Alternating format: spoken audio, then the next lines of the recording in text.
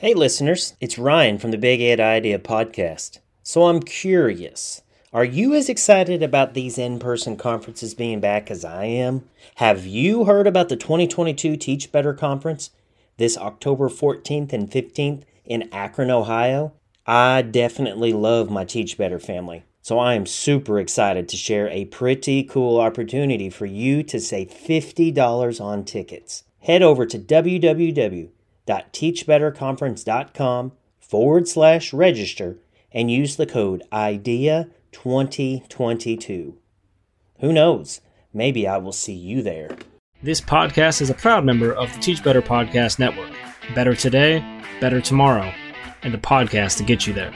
Explore more podcasts at www.teachbetterpodcastnetwork.com. Now let's get on to the episode.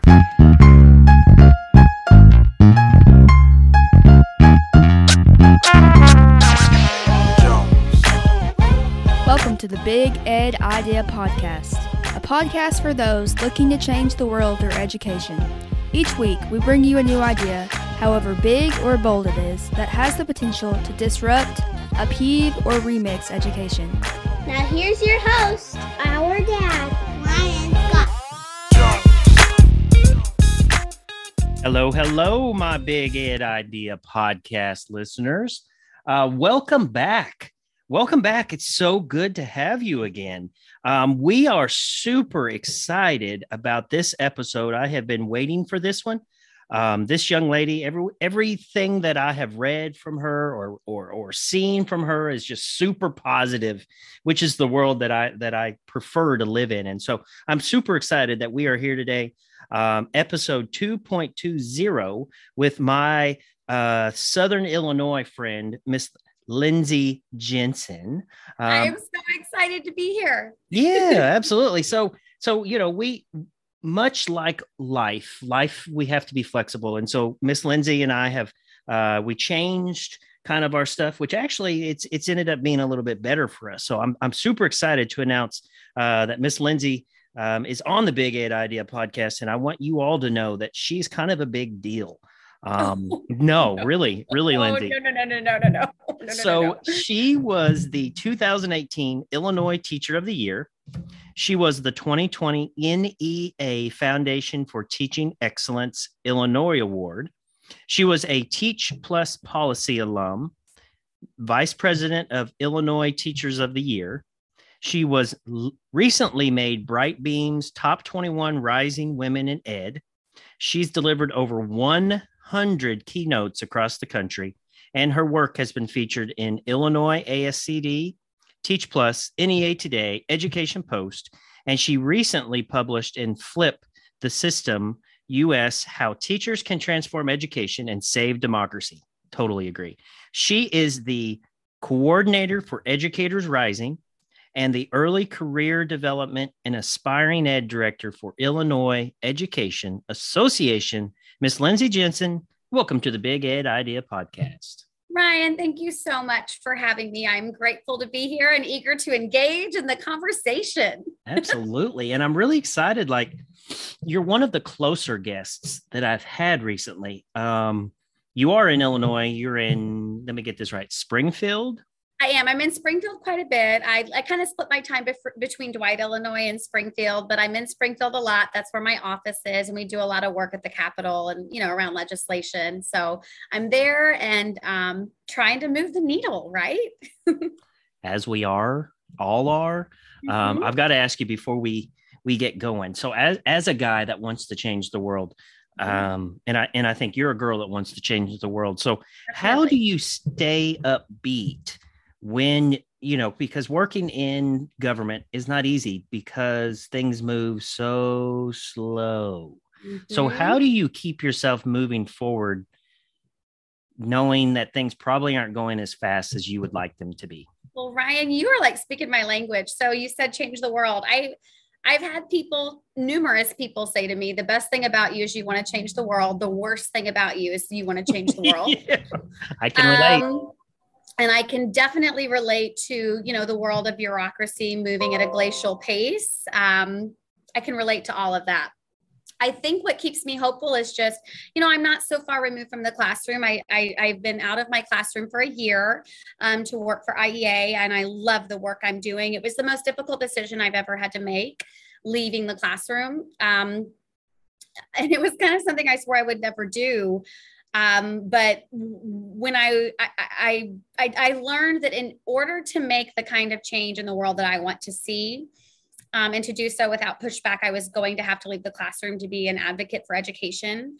And so, but what keeps me hopeful and keeps me going are my students. And even though I've been removed from the classroom for just over a year now, I look at my students who have chosen education as a profession. I've had some really cool full circle moments as a speaker where I get invited to a district or some, conference, and I'm like keynoting something. And then I look out in the crowd and I see a former student who has chosen to devote their life to kids. Yeah. And I just think, there were people who came before me who worked and challenged systems to try to make the systems better for, the educators that came after them and the students that came after them. And so when I think about, I'm not like this self-indulgent person that sits around thinking about my legacy, but when I want to look back and say, I made the landscape better for educators and students. And there's no separation there for me. Educator environments, work environments, those are our students' learning environments. And so I want to be somebody who positively impacts that and makes a change so that our educators, but most importantly, our students have better experiences and more equitable experiences. So that's kind of my mission in life. I love that. So the next time where, things aren't moving as fast as Ryan Scott would like them to be, I'm going to call you and up. Lindsey Jensen. Yes. Yeah. I'm going to call you up and say, Lindsey, I need some of that positivity, girl. And I imagine you would be happy to indulge me. We got to be hopeful. We have to be hopeful. We do. And there are a million reasons not to be hopeful, but I think that that's kind of crucial to this work. And I don't know, I just try to stay hopeful and one foot in front of the other, eyes up, chin forward, eyes up, chin forward. Right. That's right. Chin up, eyes forward is what I meant to say. Chin up, eyes forward. You got it. So the first, either way. No, it's okay. So what we were talking about before I hit that record button was that, I try to really try to let the folks out there hear what connections before content, just because it's something that I truly believe in. And so I really want to get to know who Lindsey is first. And sure. And we know definitely you're a servant, but we want to know a little bit about who Lindsey is outside of the education space. Which I know you're a lot like me. Sometimes it's hard to separate the two. So my first segment is called What's Up at the Scott House. And so I have got 3 words that describe what my life is right now. Number 1, church camp. Number 2, mind map. And the third one is SpongeBob. Okay. And so church camp. Yeah, I know. So church camp, me and 3 of my daughters, my 19, 10, and 6-year-old, just got back from lovely Santa Claus, Indiana, where, you know where that is too. I love Santa Claus, Holiday World, Santa Claus Land, Indiana. That's exactly right. It's the greatest place on earth. So that's where I grew up. But there is a church camp there that I've been going to for 25 years. And so now I've been able to start sharing that tradition with my own kids. And so we were there all last week, which is phenomenal. My second one, mind map. So I was on my thinking spot, which is my mower, because it takes me about 4.5 hours. It is about 4.5 hours to mow my yard. And so there's nothing better than putting my headphones on, listening to podcasts, and just thinking. Something about the hum of the engine just brings it out. So I started to think about all of the vision that I've got for this new school that I'm leaving. And so I went back in the house, and for the next hour and a half, I just drew up a mind map, everything that came out of my mind. And I was able today, I turned it into a Google slide presentation, and I was able to present it to all of my community partners. Just because this is where we're going. I want my staff to know this is where we're going. I don't want you to be blindsided. This is where I want to be in 5 to 10 years, And then my third word is SpongeBob. because the Evansville Vandenberg School Corporation just put on their summer musical, which was SpongeBob the Musical, and I got to take my daughters, and it was freaking awesome. I mean, it's part of the canon, right? Like that's exactly right. I love it. So what are your 3 words? So I think my 3 words would be, and I know you sent me this question in advance, and I did not do my homework, so I'm going to think off the cuff. It would be music, puppies, and writing. Ooh. So I really tried to take time for myself in the summer to, do the things that bring me joy. Yeah. And I am a, educator by day, musician by night. I didn't know that. I am. I just got 2. I have a little bit of a problem. I love collecting ukuleles, and in the past week, I'm not going to divulge how much of my savings I spent on 2 different ukuleles this week, but I got this really cool baritone ukulele that sounds a lot like an acoustic guitar. And it's so cool. And then I swore I wasn't going to buy any more ukuleles for the summer. And I came across in Springfield, Illinois, this, it's a baby blue, it's a Jaguar Fender ukulele. Rad. With a pickup and a tuner in it. And I was like, okay, well, I have to have this. Yeah. So I've been playing a lot of music, a lot of ukulele, a lot of singing, lots of fun stuff. I'm just a musician at heart. My family's all musicians. And so that's something that is really relaxing for me. That brings me joy. And so I've been doing a lot of that. I collect. I also, go ahead. So I collect banjos. Nice. Because I fiddle with the banjos. I love it. Yeah, my papa, when he passed away, left a banjo to my dad, and my dad just gave it to me. That was made in 1892 or something. Wow. Yeah, very cool. So yes, music is all about me. Well, so the ukulele, been buying. I've bought too many, but I regret nothing. I also my puppies. I love my puppies. I have 3 rescue pups. And Leo, the poodle, Zoe, the Labradoodle, and Perry, we don't really know all that Perry the platypus. is. Perry the platypus. That's it. And they bring me great joy and are great to snuggle on when I've had a stressful day. And so I've been spending lots of quality time with them. For sure. And finally, writing. I'm working on 2 different projects right now, and they're not like projects that feel I don't have a deadline. I'm kind of giving myself grace. I'm writing when I feel, moved to write and inspired to write. And when I don't, but I like to take some time in the summer to kind of reimagine, what are the things I want to work on, and what do I want to write? What do I want to produce in terms of writing? And I've got 2 things I'm really excited about that aren't ready to share yet, but I'm just it's very cathartic if nothing else comes of it. So, and writing. So those are 3 things that bring me joy during the summer and kind of help me reset for the upcoming school year, because as you know, there's lots of work to be done. So we got to take advantage of this time to do the things that bring us joy. That's exactly right. You said it exactly right. Find those things that brings us joy. So I'm hoping this next section, we will have a chance to laugh. So I've got 2 getting to know you questions. My first one, what would be your perfect day? Oh, my perfect day. Probably involves a ukulele. Definitely. So I am an early riser, which doesn't make sense to most people. I really like getting up around 5:30 and having a really good cup of coffee. I like to have a good cup of coffee and like a good read, something that really makes me think. Yeah. That kind of sets the intention for my day. So I like that. I'm an early riser.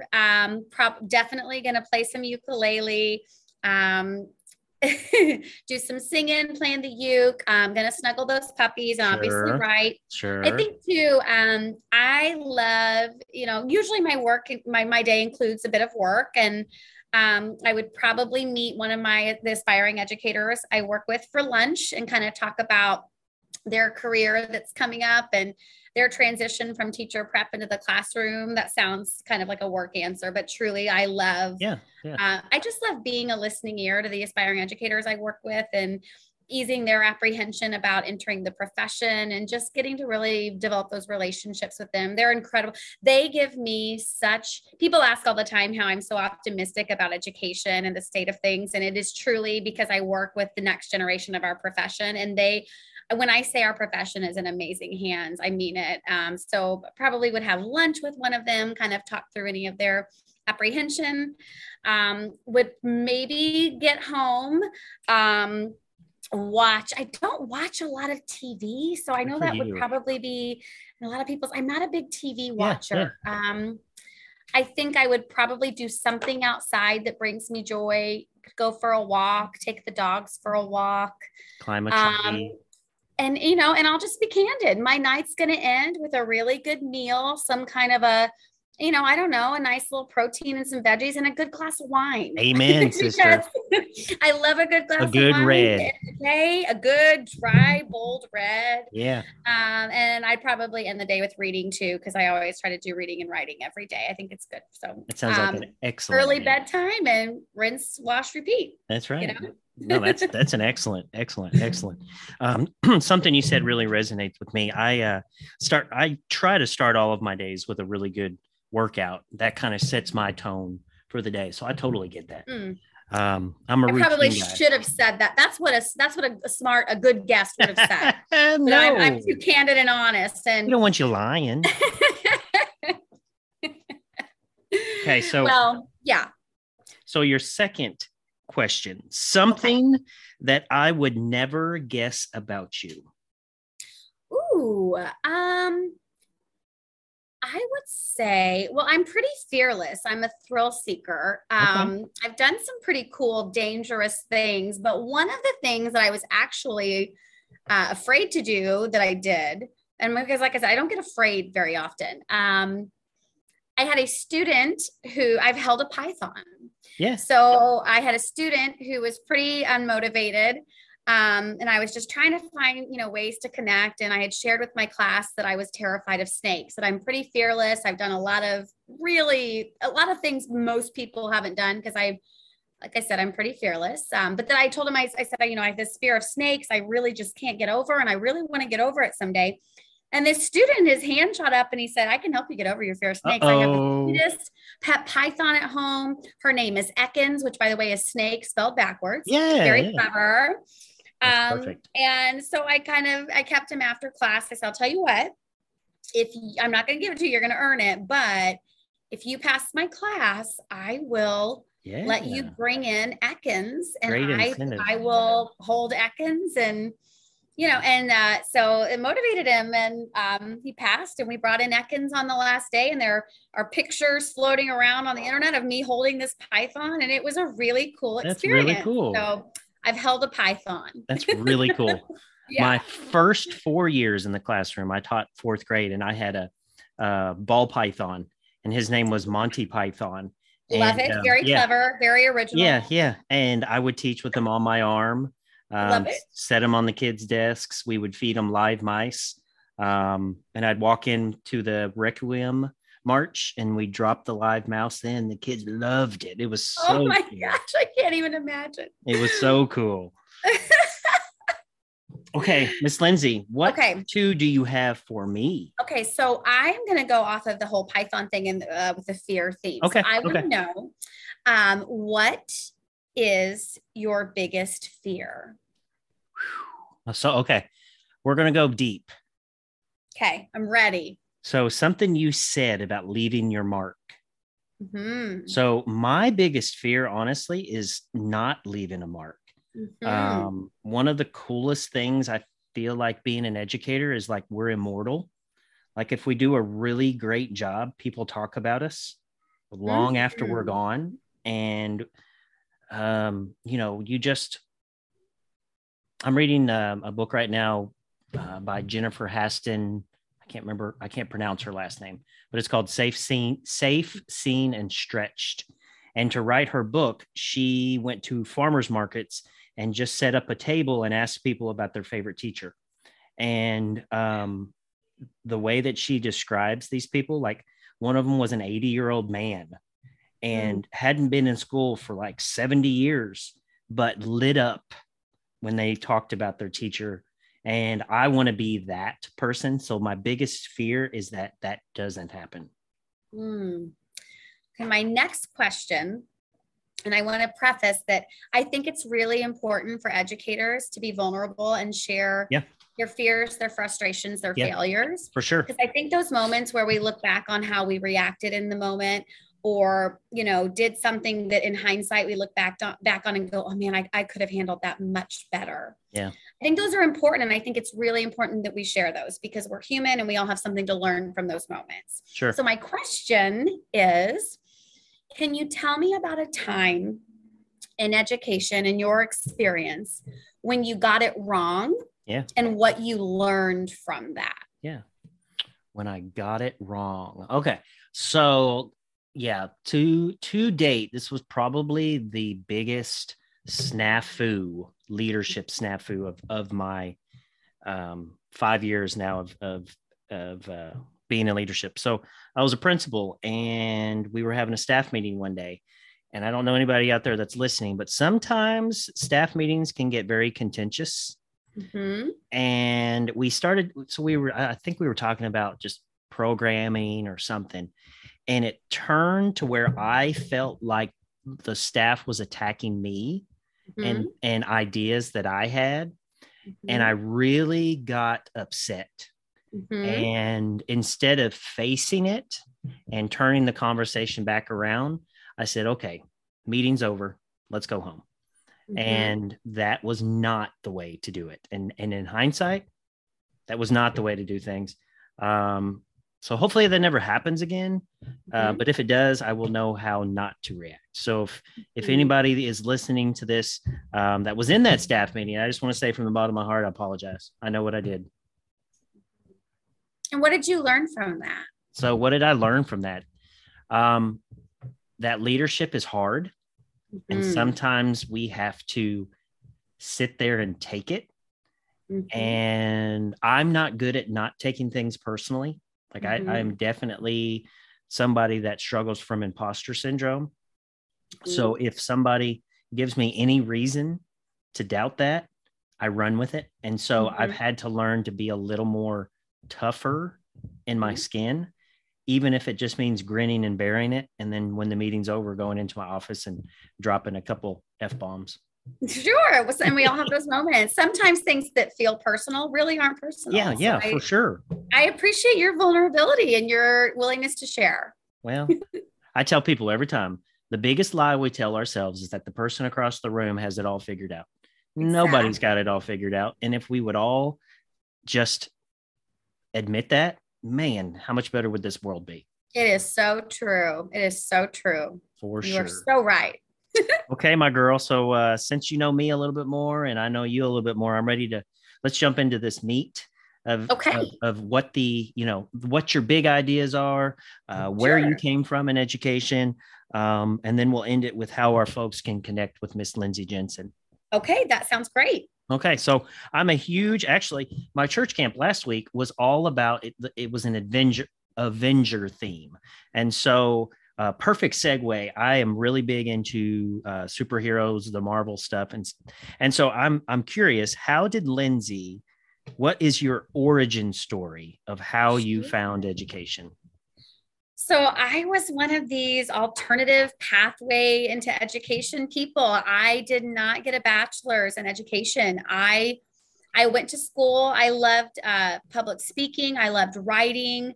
And I thought that I wanted to be a speechwriter for politicians. That was truly what I thought I wanted to do. That. And how, I thought that was how I was going to impact policy and leave my mark on the world would be, someone else speaking my words. And I don't know, I just found that to be really intriguing and interesting and beautiful.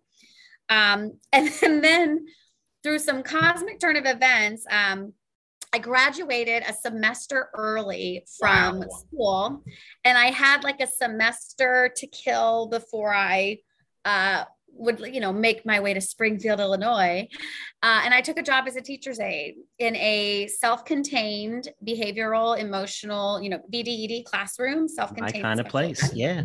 And I basically fell in love with teaching in an environment that I'm confident would send most people running for the hills. And I learned very quickly that working with kids was a whole hell of a lot more fun than working with politicians, which still rings true. And I'll never forget. I could not have been more underprepared for my very first day in education. I walked in as an aide. Like I went out and I bought this stupid white Ann Taylor suit that I thought, well, this is what, which my parents, by the way, footed the bill for, because I was still a broke college kid. And I'll never forget walking into the classroom the first day, and Mrs. O, who was like my guardian angel, was at the whiteboard in jeans and a t-shirt. She was obviously the teacher. And I walked in and she turned around and she took one look at me and she went, "Oh, sweetie." And, and it was just downhill from there, day one. I didn't know my students. I didn't know their families. I didn't know a lot about the communities that I worked in. I didn't know about their interests, the music they listened to, the shows they watched, the movies they liked. And I always, now it's so ironic. I talk about, the importance of relationships and building those with students and their families. And I truly could not have been more underprepared for my first day. And I'll be honest, it was so hectic and chaotic day one. I went home, I called my dad. I was like, "I'm not going back tomorrow." And I think about that moment, like it almost makes me emotional, because I think about how different my life would have been. Sure. If I had not gone back that second day. And I almost didn't. Yeah. But my dad said to me, he goes, "Here's the deal. You have committed to this. You are not a quitter. And if you decide, at the end of the semester that this isn't what you want to do, fine. But I didn't raise a quitter, and you go back. That's what you do." That's a great day. So oh my gosh. And so I went back the next day, and it was hard. I mean, I'm not going to sugarcoat it. There were days, weeks, months, but eventually, and I get emotional because I think about the students in that class and how patient they were with me, and just how, I truly was this. And I hate saying this, but I'm going to be vulnerable and admit it. I was truly somebody who thought teaching kids, like, how hard can it be? Right. Like one of those, like, oh, it's like glorified babysitting kind of. Yeah. And now, I mean, shame on me. And now I know so much better. But I rounded out the semester, and I was like, you know what, I want to do another semester of this. And I did. And I finished the school year, and I will tell you what, that experience changed not only the trajectory of my professional life, but my personal life. Because anyone who knows me now knows I eat, sleep, and breathe education. And it turned me into kind of this young 20-something, young, narcissistic, self-absorbed young woman into a woman who had a really fierce commitment, purpose, unapologetically a purpose for education. And so that was kind of my experience into the profession. And I got done with the year, and I said, I'm going to go get a master's in education. And then eventually I wanted to get a doctorate in teaching and learning. That was important to me. And the rest is history. Then I taught for 13. So I've been in education for 17 years. Yeah. I taught for 13 years at Dwight Township High School, junior and senior English. So American Lit, English 3, English 4, Composition 1 and 2, AP English, Shakespeare, poetry, drama, creative writing, all the things, all the best things. Yeah. And it's just been the greatest joy of my life. And the things that have happened professionally as a result of my decision to devote my life to being an educator, I've, despite all of the challenges, all of the negative rhetoric, all of the misconceptions about what it is that we do every day in our classrooms as facilitators of tough conversations and not indoctrinators, all of the negativity right now that we are combating, to this day, not for 1 second do I regret my decision to devote my life to being an educator. And it was the greatest decision I ever made. Absolutely. I totally agree with everything you're saying. I tried to leave several times, tried to be a police officer several times, and God just didn't let me. And yeah, you're exactly right. I don't know where I would be. I don't think I'd be I don't want to say as good of a person, because that's not what I mean, but I don't feel like I would be a servant driven. Maybe that's the word. I get it. So you've been in education 17 years. So obviously, you've had some time to see the system. You've had some time to see what works, what doesn't. And I would imagine that you would kind of have an idea of a problem that you would like to change with a big idea. And so before we jump into your idea, what's the problem that you see in education right now? So the problem that I see in education as someone who works with early career and aspiring educators and does a lot of work in my state around educator recruitment is that we do not have, it's a problem that most states have, and that is that our profession is not diverse. Our profession should be as diverse as the communities in which we teach. Sure. And it isn't.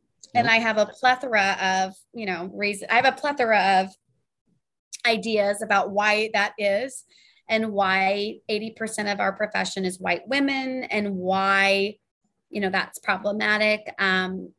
But I ultimately, I have a lot of ideas about how to solve that. And I'm eager to get into that with you. Okay, let's do it because you're right. I mean, I am in a high school setting. Definitely there's some disproportionality. We've tried to bring on a little bit of diversity. We haven't been super successful. We're trying. So I'm selfishly excited to hear this, to see what I can do at my own school. So talk to us. What can we do to make our profession more diverse? So first off, I think the teaching profession, the education as a whole, we have to start doing a better job of putting pressure on legislators to truly invest in education and to truly invest in educator recruitment. And different states have different things happening. My state of Illinois, I've done a lot of work around that, and establishing a CTSO, a career and technical student organization, which opens up Perkins funding and grant funding to districts to start developing their own early ed pathways. For the longest time, I have said, why are we not approaching and investing in educator recruitment in the same way as these other successful models, such as Future Farmers of America, Future Business Leaders of America? We need to borrow a page out of their book, because their recruitment efforts are working. And I also want to acknowledge that, we can't talk about recruitment without also talking about retention. And I'm going to focus on recruitment tonight because this is only, an hour-long podcast, but I'll bring you back. Yeah, I'm in no way denying or negating the fact that there is a ton of retention work and talk and policy work that needs to happen so that we can continue to retain teachers and make the profession more marketable, so to speak, to young people. But, my big idea is, so one, approaching recruitment in the same way as those aforementioned organizations, but also investing in it and truly providing, and I don't know how it is in every other state, but in my state, in a lot of affluent districts, there was a lot of great grow your own, so to speak, work happening throughout the state, but that was happening in affluent districts, right? Because they have the funds. Exactly. And my whole case, my big labor of love for the past 4 years was saying, let's invest some state funding. Let's do a trial run. And we were successful this legislative session, but I said, let's do a trial run. I want to purchase a state license to some early ed pathway curriculum so that every school district in the state, no matter what their financial circumstances are or where they're located, I want every district in the state to have access to high quality intro to education, early ed pathway course curriculum so that they can start implementing elective courses at the middle school and even the high school level. So mainly the high school, but even the middle school. And really start thinking about how do we recruit the next generation of our profession? And I think oftentimes what I've learned is in a lot of these big policy meetings and stakeholder meetings around educator recruitment, there are a lot of different people who have very different ideas about what that should look like. Yeah, right. I've heard from very desperate, well-intended superintendents that they are looking for warm bodies in classrooms, which is obviously problematic. I've also heard from, higher ed who says, wait a minute, we cannot compromise the integrity of teacher preparation to solve this problem, which obviously also makes sense. But what I find is that oftentimes the people being left out of those conversations are educators themselves. And truly, when we think about marketing our profession, teachers are the most uniquely positioned. Teachers who still share the joy and have a love for teaching despite all of the negative rhetoric. They are the most uniquely positioned to market our profession to students and to say, have you ever thought about teaching? Or have you ever thought about education? And so I want to be clear, I'm in no way intending to ignore all of the retention issues, which are real and valid. But from a recruitment standpoint, we need to do a better job of recruiting from within all communities. And so when it comes to diversifying our profession, we need to ensure that every school district has what they need to identify those teachers who are still on fire for teacher, provide them with the resources they need and the training they need to recruit the next generation of our profession. And not because it's their responsibility. I take issue with this whole teacher martyr, we're responsible for all society's ailments. That's not what I'm saying. I'm not saying that it's their problem to solve, but I'm saying there are teachers who are they just light up doing this work. And I know that because I work with many of them throughout the state. And when you recognize an incredible educator and say, I want you to grow 20 of you, right? That's really empowering.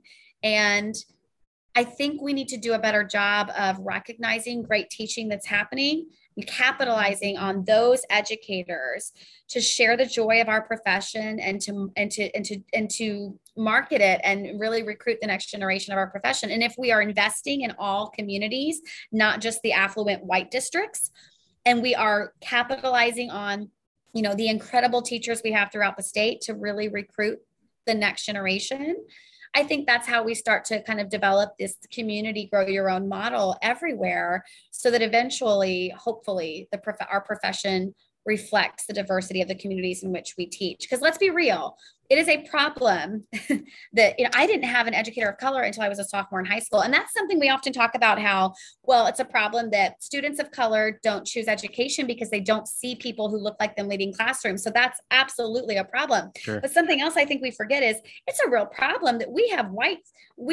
students who will go their entire educational careers and never have an educator of color and experience. And you're one of them, Ryan. Yes. Even with 2 masters. And that to me is unfathomable and unconscionable, and unconscionable. And we need to, there's a ton of research around, when we talk about, anti-racism and what it does when a white student has an educator of color leading a classroom. So, this is a really nuanced conversation. And ultimately, I think we have to start doing a better job of providing the resources to all communities within each state, so that they have everything they need to develop those early ed pathways. And that's how we recruit from within all communities. And hopefully for the love of God, like we diversify the profession. No, I completely agree. Definitely here in Indiana or Kentucky and in Indiana, school funding is just it's ridiculous. I don't know in Illinois if it's based off of property taxes like it is here, but definitely inequity, inequality, all of that spurring from that funding issue. And so I completely agree with that about providing the same resources to everybody. But I'll say also that I love your idea. So let's find one great educator that's on fire for education. Okay, I want you to find 5 more of you. Right. And I want to be clear too. I'm not saying, I think oftentimes when we do this work, we'll find this incredible educator of color and then they're exploited. Sure. Right. Where we say, you're doing this work so you can lead this work. And then we don't compensate them. Sure. That happens in so many facets of education. And that's not what I'm saying. But what I'm saying is, we need to just look for great teachers to share their joy and their love for the profession at a time when we need to be combating all of this negative rhetoric and all of this polarization. I mean, there are a lot of students who go, I don't want to get into that profession. Yeah. It's politicized and polarized, and I'm going to be vilified and accused of indoctrinating. I despite all of it, there are amazing educators doing incredible work, and we need to recognize their work and capitalize on that and include them in the recruitment process. Absolutely. And provide them with a seat at the table to give feedback about recruitment efforts. For sure. So if you are listening to this, and if you know of an educator that's just on fire for education, like there was a book I read many, many years ago, Teach Like Your Hair's on Fire. If you know one of those guys or gals that's out there, tomorrow, I want you to walk into your school building. I want you to walk up to that person. I want you to tell them how amazing they are. And I want you to look them in the eye and I say, can you find us 3 more of you? And if they need some help doing that, have them call Miss Lindsey Jensen, look her up. She is all over social media. And in saying that, Lindsey, I know I want to honor your time. I know you have another party that you need to go to or whatever. So I want to make sure that the folks that are listening to the Big Ed Idea podcast know how to get a hold of you, know where to follow you, maybe where they can find you next, because you're all over the place. So talk to us about how folks can find you in the Edusphere. Sure. So I am, on the archaic Facebook under just Lindsey Jensen, Lindsey with an E, Jensen 2 E's. I am on Insta, Iltoy 2018. My email is illinoisteacheroftheyear@gmail.com. And I have a lot of ideas and resources I'm eager to share. And so if you're interested in learning more about educator recruitment and diversifying the profession, eager to have those conversations and to connect. Absolutely. I love what you're doing in Illinois. Thank you so much. We need more of you. If you know somebody like you over here in Kentucky or Indiana, please hook us up. I would love to have them on the Big Ed Idea, but I'd love to just talk to them because it's nice to have people that are advocating for our profession because like you said, there's a lot of folks that are on the other side. So yeah, we need good PR. So I appreciate Definitely. You, Lindsey. I appreciate you, Ryan. Yes, ma'am. Thanks for all you do. Thank you for all that you're doing to elevate educator voices. We need more of that, and you're doing great work to do just that. So we are grateful for you. Thank you, my friend. All right. So to my Big Ed Idea listeners, once again, I want to tell you thank you very much from the bottom of my heart, all the way down to the tips of my toes for taking the time to spend it with me and spend it with Lindsey. Nobody could lie and say that, time is finite. We all are always going from one place to the next. And so for you to spend your time with us means a great deal to us. So I appreciate that. If you are listening to this and if you think you have a big idea that you'd love to come on the show, please reach out to me on Twitter. It's Ryan C. Scott 1981. You can find me on Twitter. I'm also on Facebook. Just look up Ryan Scott. On Insta, Ryan C. Scott 1981, I believe. Other than that, I don't know. Speak my name 3 times and I might show up. But thank you for what you're doing in the Edusphere, Lindsey. Ryan, thank you for all that you're doing to elevate educator voice. Again, we greatly appreciate you. Thank you. And thank you that is listening. We appreciate you. Until next time, like my big John Janoski, my grandpa, who was the best grandpa anybody ever had, would always tell me, Ryan, until next time, I will see you in the funny paper.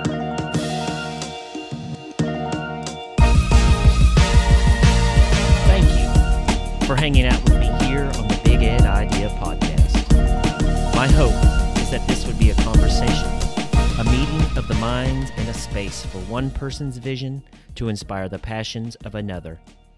However, none of this can happen without you. So, let's be change agents together and build a better future. Please subscribe or reach out to me on Twitter, Facebook, or Instagram. Come to the conversation with your passion.